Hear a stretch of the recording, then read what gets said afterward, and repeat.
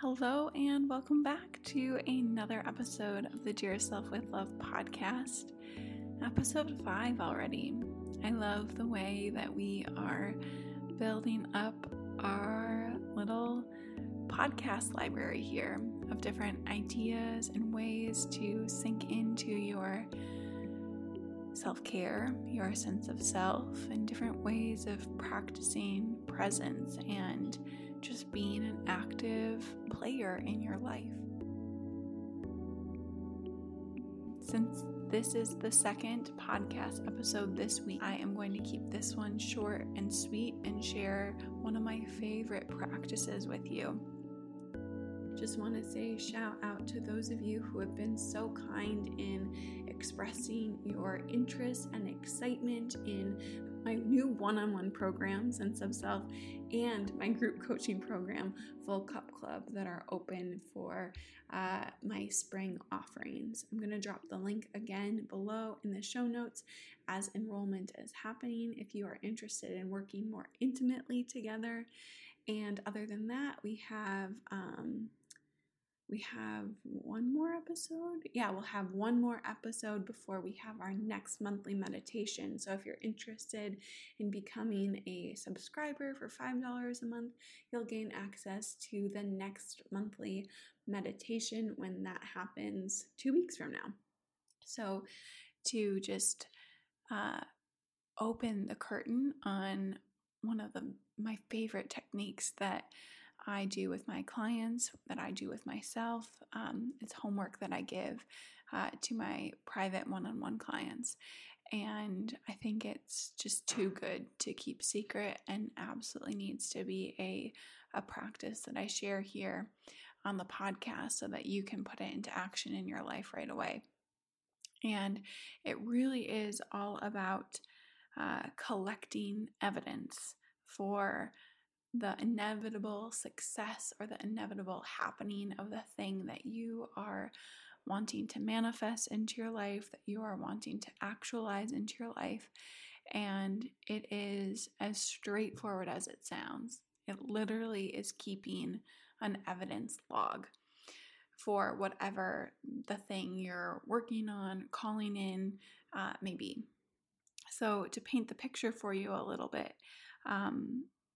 how I do it with my clients is I create like a Notion document with a session summary, and at the bottom is this evidence log, and it's a place for them to track the different things that are actively happening for them, to remind them that it is happening, right? Because this is what happens when we set goals or look out into the future. We might really only visualize the end result. And I know we've talked a lot about this already on the podcast of thinking through things in that like end result imagery of connecting with that future version of ourselves. But today, to go a little bit further and break it down into smaller chunks is where the magic happens. So you need that end vision to be able to know what the small chunks would be. So that's super important. But once you have that, you can kind of reverse engineer it. And you can think of like, what are 20 smaller steps that would get me from point A to point B? And you can get even more dramatic than that. You can say, what are 50 smaller steps that would get me from where I am right now to that desired reality? What are 100 small steps? And these are all different exercises that you could do of like listing it out, whether they're actual like mini goals, or you can look at them as steps, or you can look at them as like milestones.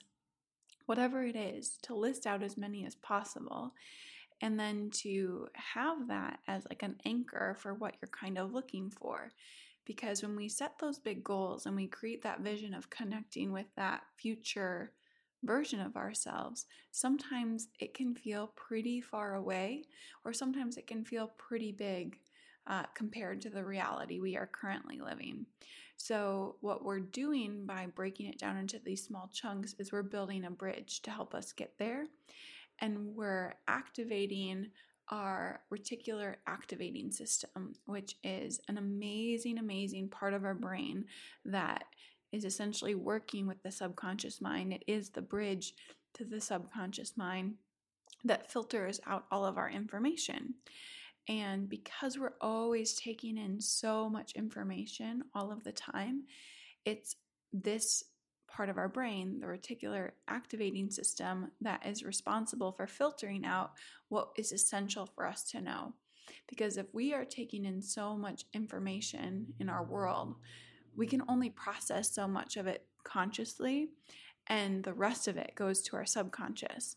So the analogy I like to use is like if you are in a desk chair that is spinning and is on wheels, and you are sitting in a room and you are able to swivel in 360 degrees, and you're able to look up from the ceiling to the floor and take in all of the different things that are in the room, all the different books, the color of paint on the wall, if there is a fan, where the windows are, what kind of texture is the floor, is there a certain color to the couch or chairs, are there plants, like taking in every single detail.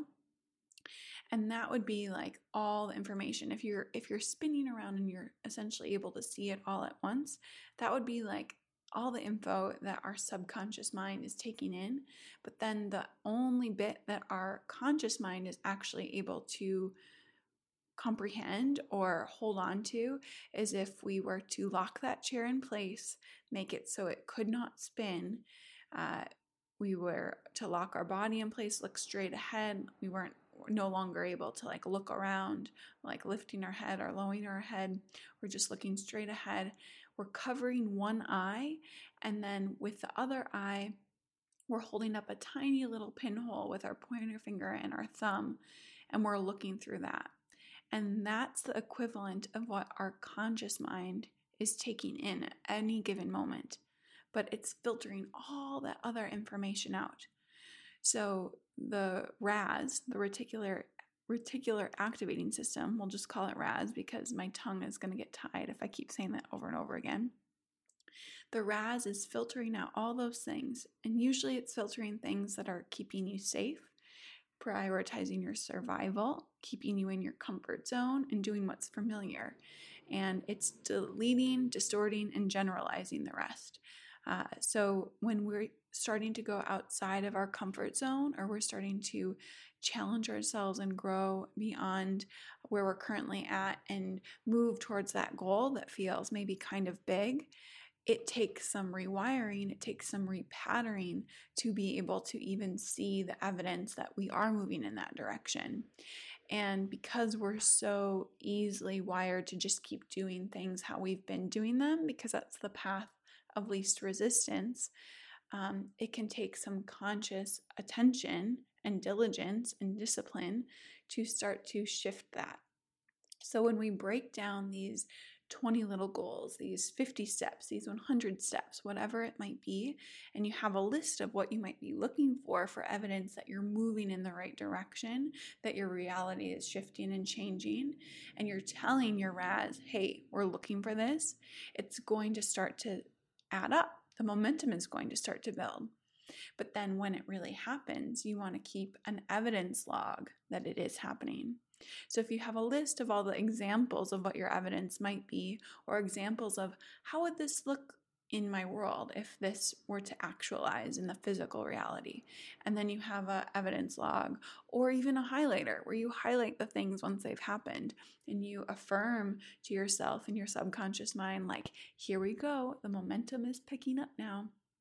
This is an incredible practice because it's actively shifting your reality and affirming and confirming like this is happening. And it's a really fun way to do the rewiring process.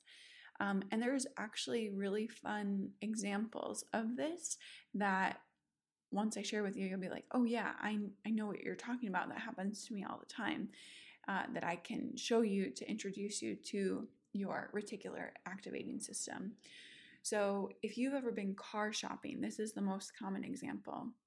If you've ever been car shopping and you like kind of land on a new model that you feel like looks brand new to you, and you're like, oh, I don't see very many of these on the road, and I would love to drive this unique color, and you purchase it, right? and then you're out driving, and then all of a sudden you start to see that car everywhere. And it's not that you were never seeing it, it was that your RAS system didn't deem it as important information to give to you. But now that it's important, because that is the color and make of your car, you're going to see it everywhere. And once you decide certain things are important to you, you'll start to see them everywhere. And essentially, it's you inviting what you want to see more of in your life. And there's evidence that it's always been there, but now you're inviting to see it more and more. And unfortunately, the other side of this is that it works both ways, right? So if we are living in a loop of, I never have enough time, or things are always hard for me, you might have been really good at collecting evidence of those things and collecting examples through your RAS of those things, where, okay, I'm late to work again.